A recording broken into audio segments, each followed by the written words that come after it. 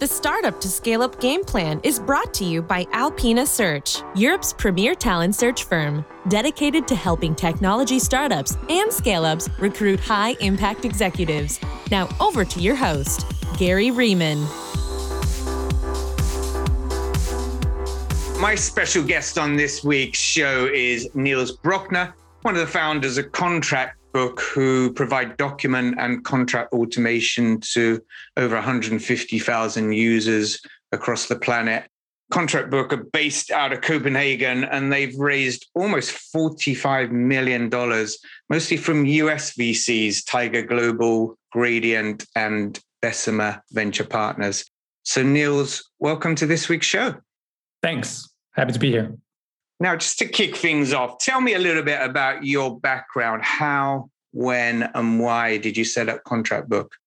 My background is that I studied in London, bachelor and master's degree, worked at Shell Oil between my bachelor and master's. I moved back to London and I came up with, my first startup and built that and raised money simultaneously with doing my master's thesis, actually. And then I crashed and burned. And that was, a really good experience.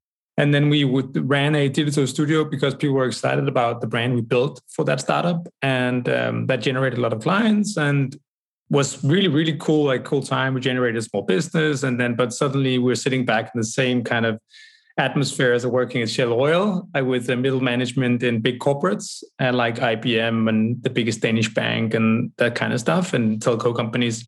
So I went back to my co-founder at that point and from my first company as well, who's still my co-founder and CPO, and said, hey, we need to figure out what to do. And we decided that we invested some of our money into some new startups. And Contract Book was not one of the companies we invested into. It was actually an idea where one of our current clients said, hey, there's something in this contract space that doesn't make any sense, especially for the SMBs. And over a cup of coffee a night, we sat and talked and he said, hey, I know I can't afford you guys, but I would love to work with you. And we decided that night that I explained to him how we would do it, in my opinion. And he said, yes, that's exactly how we should do it. And then we, on the back of a napkin, decided on how to split the company and just went nuts based on that. To start with, it was very slow. It was our own small amounts of money. And then in the middle of 2016, I came in and said, okay, now I believe that this is something we can take some places. And I raised money. And in 2017, we raised our first kind of real pre-seed money. And so ever since, we haven't looked back.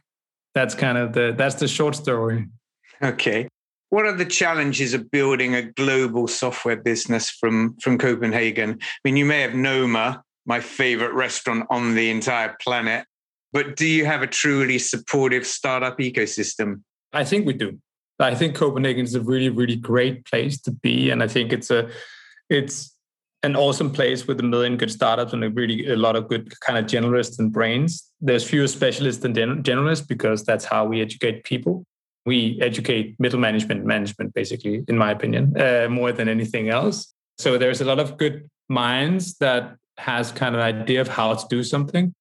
So the ecosystem itself is really good. And I think that's really good startups come out of Denmark. I'm not very much into it myself, actually, but I think there's a bit too much bullshit in these kind of areas, where people basically kind of stand and talk around about their ideas. But if you ask them to actually put in, let's say, $50,000 or put something at risk themselves, they're not it's not that important. I'll just take a job. It's a really good environment with a lot of cool people, but I actually don't spend too much time on it. Okay. And tell me about your funding process. You've raised most of your funding from the States. Why did you head outside of Europe for VC funding? We didn't. They came to us. I was, to start with, until 2019, we only had Danish investors. So we had global ambitions and aspirations, but yeah, we had Danish investors. So in the summer of 2019, Google's AI fund Gradient reached out and said, hey, we've been following what you guys are doing. We love the format you're working in, the JSON format. We believe that's going to be the future. It's a better kind of compatible data layer to work in. Kind of this is what we believe is going to be the future, among others. And they decided that they wanted to kind of support our journey and invest in us pretty quickly. And then that kind of opened the doors, because when you have a Google VC in, then a lot of people get super interested. And so that was actually why. But when we last spoke, you mentioned that you've got a preference for the way US VCs engage with entrepreneurs. You feel more comfortable with their ability to support you and add value. So walk me through those thoughts in a little more detail. Yeah. So the reason why I'm supportive is that, well, this setup is that in the US, they have a bigger or more kind of larger history of doing this and more successes. So the risk is also a lot more risk willing, where the European or Danish investors are more risk averse, in my opinion. The feeling is that they support the founders. They really support the idea. They really want you to succeed. They don't want to cannibalize your business. They're kind of going all in on investing in you. And that level of support, I think, is a bit different. They also, I think, have more money in their funds, so they don't see the same risk in you. So even if you don't succeed, they're okay. And I work better in support than under a hammer of pressure. And I think that most people become self-employed people and whatever. They don't thrive well under kind of like micromanagement, right? So if you feel micromanaged after you find investors, you probably have the wrong investor. Like, I think that the American investors we have, at least, they don't try to micromanage what we've been doing. I know you've got some really interesting views on Startup IQ. It's a concept that you walked me through last time. So standard intelligence IQ and emotional IQ, those are well established. But you've got this thesis around Startup IQ, and I'd love to hear more about this. So what constitutes Startup IQ in your opinion? How do you measure it? And how do you know someone really has it before they join your company?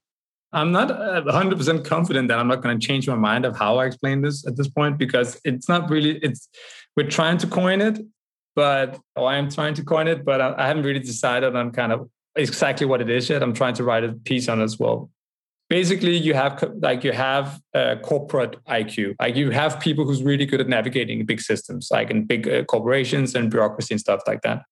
I think you can have both. You can have Startup IQ and corporate IQ. But I think what's difficult is to learn Startup IQ if you have only learned corporate IQ. Like, if you only try to navigate in the big systems of bureaucracy and where you can always push an email to the side, it's going to be more difficult to understand Startup IQ and have Startup IQ. Startup IQ is something where you're proactive, you're looking for the issues, you understand when you're finding an issue and a problem in the setup, you're probably the one who has to solve it. And you have, you like working in chaos, basically. You like stuff that changes all the time, or are not rattled by stuff changing all the time, because in most startups or scale-ups, stuff is changing all the time. Like goals are changing, targets for revenue, targets for the business, the product itself. Stuff changes all the time, monthly, quarterly, sometimes even weekly, where you decided on something that was a great idea, and then the week after you figure out, okay, that was actually a really horrible idea. We need to completely pivot away from that. So if you like working on in a big corporation, I worked at Shell Oil. At that point, I remember that they had that, I think it was a 2020 plan, and this was back in 12 and 11. So if you're looking for a company with a 2030 plan for you to thrive in and develop in, I think that startups might not be the right place, because we have a 18 months plan, right? Like, we have an idea of what we're going to do for the next 18 months, maybe 24. And we have an idea where we want to be in 5 years, but we haven't really we can't put it down to paper and sign off and say, this is how we're going to be then 5 years. Or we can, but it's most likely going to change. So people who thrive in a very kind of agile place to work, where there is some level of chaos, and you have to be super smart, obviously, to do it. And it's all about your bandwidth and excitement about solving problems and enthusiasm about changing the world, and not just, being a one piece in a bigger puzzle, but you're one of the main pieces in a smaller puzzle. And I think that's something you have to, and it's very difficult to explain. You also asked, how do you actually figure it out? You can feel it basically on people. You can feel the spark. Obviously, sometimes you can't, but quite often based on the little things they say, like people can be really great at interviewing, but you can kind of start picking out tendency and pattern match where you can see, oh, when they say that, that's probably just a person who loves working IBM. Like, and then like he would be great or she would be great in IBM. And that's nothing wrong with that. It's just for a company like ours, like who's not IBM, we need a different type of person. Sure. My next question, though, is startup IQ different to scale up IQ? Because you're not really a startup anymore. I think scale up IQ is grown up startup IQ. It's where you like as a company and as founders, we always have to graduate. We are graduating out of one level into another. And I think that people with startup IQ and a high bandwidth or horsepower, they go into this, they mature into scale up IQ. Let's call it scale up IQ. It's closer to corporate IQ, or it's closer to it because there becomes more stuff to navigate in, which is more bureaucratic. There becomes more board reporting. It becomes less vision and more kind of how do you perform on a quarterly basis? Are we happy with what we see? Are the numbers the right ones? It's a development of the startup IQ. Personally, I think it's quite a different animal that succeeds and even enjoys working in a true startup. You know, the total chaos of those early days. It's quite a different person to the individual who can scale as the business scales from several million in revenue up to several tens of million in revenue. But it also comes down. So if you have great startup IQ, let's say you have great startup IQ, then you're super agile. You're really good at kind of consuming knowledge, bringing it to life, and actually putting that into work. Obviously, in the world of scale-ups, there's not that many. So the few ones who actually have that great startup IQ, who actually graduate like greatly and gracefully into the scale-up IQ, become the leaders of multiple scale-ups. That's also why they are reused, I guess, like from scale-up to scale-up and startup to startup, right? You see, again, I think you can pattern match, and it's not, when we're recruiting, obviously, we're looking at people at this point who has done this before, like who's done something like this before. It's not like, it's like we don't want completely green people at this point. Like we need people who has some experience because we are going through some phases that most of the founders, like all the founders in this company, have not experienced before. So we need the support as well from people with the scale-up experience. And talking about hiring and team building, so when we last spoke, you mentioned you're inspired more by famous sports coaches and managers than you are by business leaders. So you're a huge NBA fan, I think. Who are some of your sporting leadership heroes? And what have you learned from them about how to hire and build a world-class team? I'm not sure I have any kind of managers that I'm like, I'm a great fan of that manager per se. I think that there is some really legendary ones, but I've written an article about Steve Kerr. I think what he's done is super interesting. I think that it's a great example of basically a startup that grew in like in the Warriors. They basically grew a company or grew a set of players in one generation into stardom, into a very successful team who was competing or winning championships. But they also had a culture of how to incorporate better talents even. Their best player at that point was, I think, Steph Curry. And Steph Curry, they had the chance to actually get Kevin Durant, who might be the best player in basketball at that point. And instead of Steph Curry cannibalizing his position as the MVP of his own team, he actually rather win more and create an even bigger dynasty and become the second best player in his own team to win even more, which is a very good, I think, is something that I think you could contribute to the coach. I think the coach and the managers in this team has done a lot to kind of embrace the egos, but even also kind of develop the egos into something which is an understanding that the team is bigger than the single player. I think that there's in football, you have multiple, you have where the transfer market is a bit more, or soccer, where the transfer market is a bit more kind of volatile and crazy at times. You see it a lot as well. I also find it super interesting to understand the dynamics about young players joining super teams like football or basketball teams, like how you manage that, because in many ways, a startup could be seen as a super talent player who then gets a high salary and everything to stardom. And now it's for them just to perform. When you go into a setup like ours, like there's very little excuse not for performing. I love it personally because I'm a competitor. Like I love competing. I love the fact that when we get now, you need to be able to perform at this level and you don't have any excuses. I love it. I think it's perfect. It's perfect for me. But but I think there's also many companies who have a hard time scaling and feel that it's dangerous. Like I feel, okay, now I need to do all this stuff and it's nerve-wracking. I have to do that. And obviously it's nerve-wracking.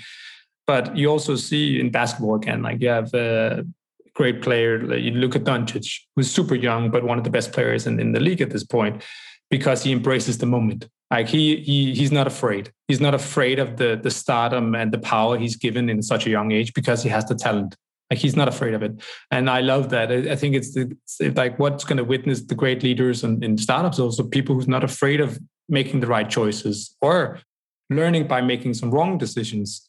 That's the people you're looking for in these kind of setups. It's not necessarily only the proven superstar. Sometimes it's also something as me being basically the manager or the coach is finding the true talents who you can empower, or the guy who maybe or girl who wasn't a top performer in the other setup, but would be a great performer in your setup. How do you figure that out before they join you? So how do you, through interviews or tests or whatever, reference checking, how do you really get your head around whether someone could be a better performer inside your organization than they were in their current or previous company? You do it via interview process. So obviously, depending on the role, but you test them, you interview them, you spend a lot of time. If you're in doubt, you're not. That's my saying. Like you figure out if you feel that these guys or girls would be able to perform in your setup.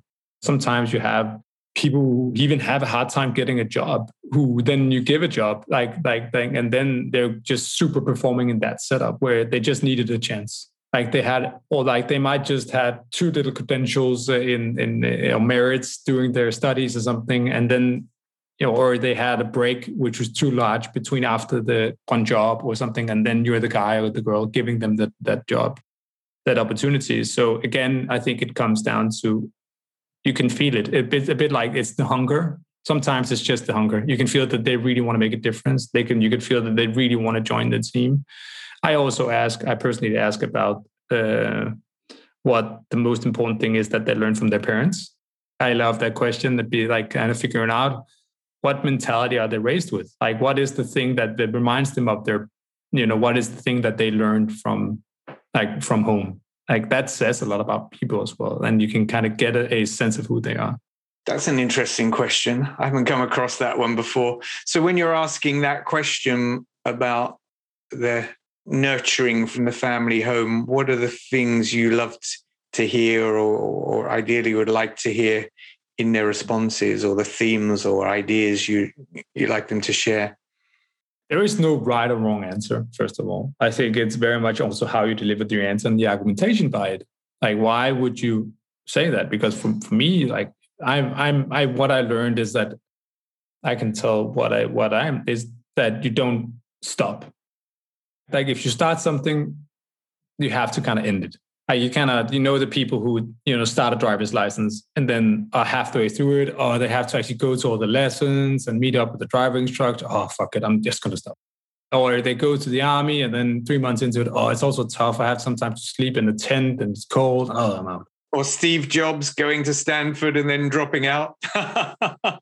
There's a lot of dropouts in university as well. I'm not saying that, but for me, it's important.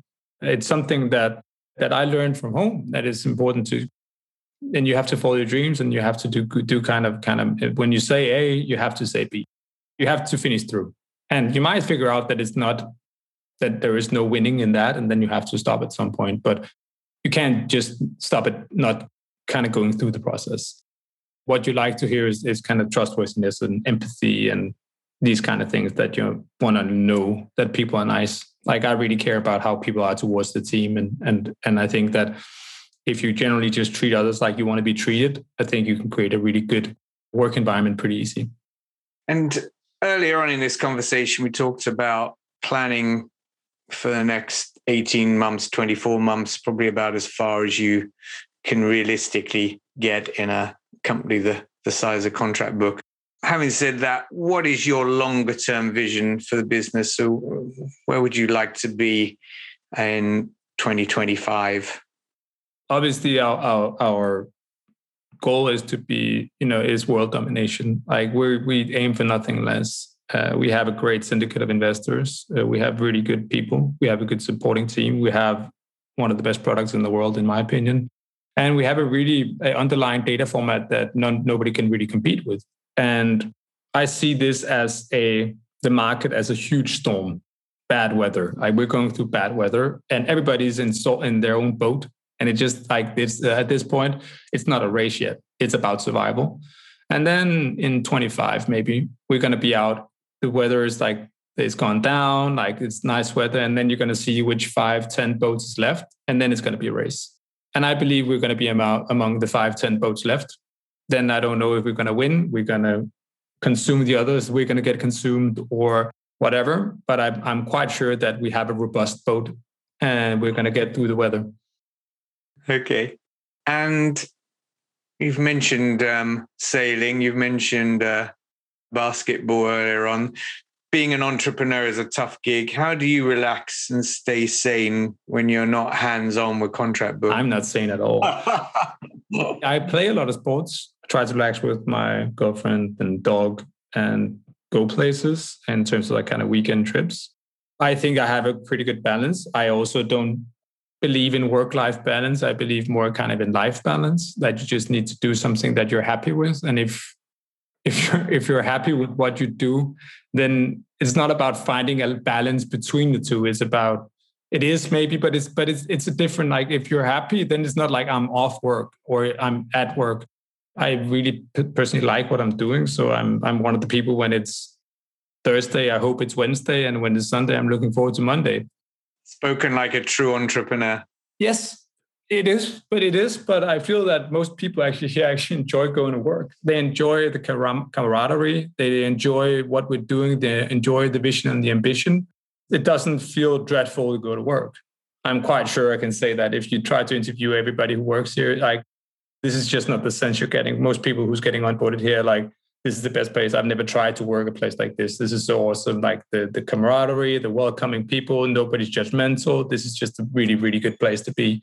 And this is what we've been trying to do, is create a great place for people to be and go to work. Because when I worked in Shell Oil, to kind of full circle back, is that I didn't enjoy any days at work. I hated every day at work. For me, it was about figuring out how do I get in 15 minutes later and go 15 minutes before, and my boss not being, and I was still the best guy. I was leading my team. We implemented SAP 9 months ahead of schedule in the Nordics with me leading the team. And I still hated my job. I thought it was boring. It was uninspirational. It was in brackets and bureaucracy and all kinds of stuff that I didn't like. So at this point, what we tried to do when I started my company was just to create a place where if you meet somebody in a hotel lobby in 5 years' time, I would like to know that I've tried to create the 5 best work years of their life. And I would like to be able to know that I sat down and I would enjoy sharing memories with these people or this one person, and sitting and having a coffee or a beer and just, speaking about the war stories from back in 2022 or something like that. That's what I aim towards. How has COVID impacted on that? So this culture, wonderful team orientation, and everybody feeling so positive about coming to work day in, day out. Have those feelings and those kind of cultural values been impacted at all by COVID and the need to work remotely? We're born remote first. So we are in that way a very modern company. You can work from where you want to in the world. Some people are in the office in Copenhagen. Most of the commercial team is. And that's also due to them being commercial people. So they're most likely a bit more social. I think that COVID has also changed people's mindset about working from home. I think before people were very happy about it. We came through the period of like ourselves, but due to the fact that they now have been limited from going to even a co-working space, I think that people start, even the most pro remote workers, They actually are missing the social and the camaraderie, being able to meet up at meetups and that kind of stuff, which we do, but haven't really been able to do the past 18 months. We are born remote. We have an office in New York. We have an office in Copenhagen, but more than half of the company work remote every day. Well, it's been fascinating talking to you, hearing about your startup IQ, scale-up IQ, and this really harmonious culture you seem to have built remote first. Wish you and the team huge success over the coming months and years. And thank you so much for joining me on this week's podcast. Thanks for having me. This episode of the Startup to Scale Up Game Plan was brought to you by Alpina Search. Head over to www.alpinasearch.com for advice on scaling your technology startup and recruiting high-impact senior talent.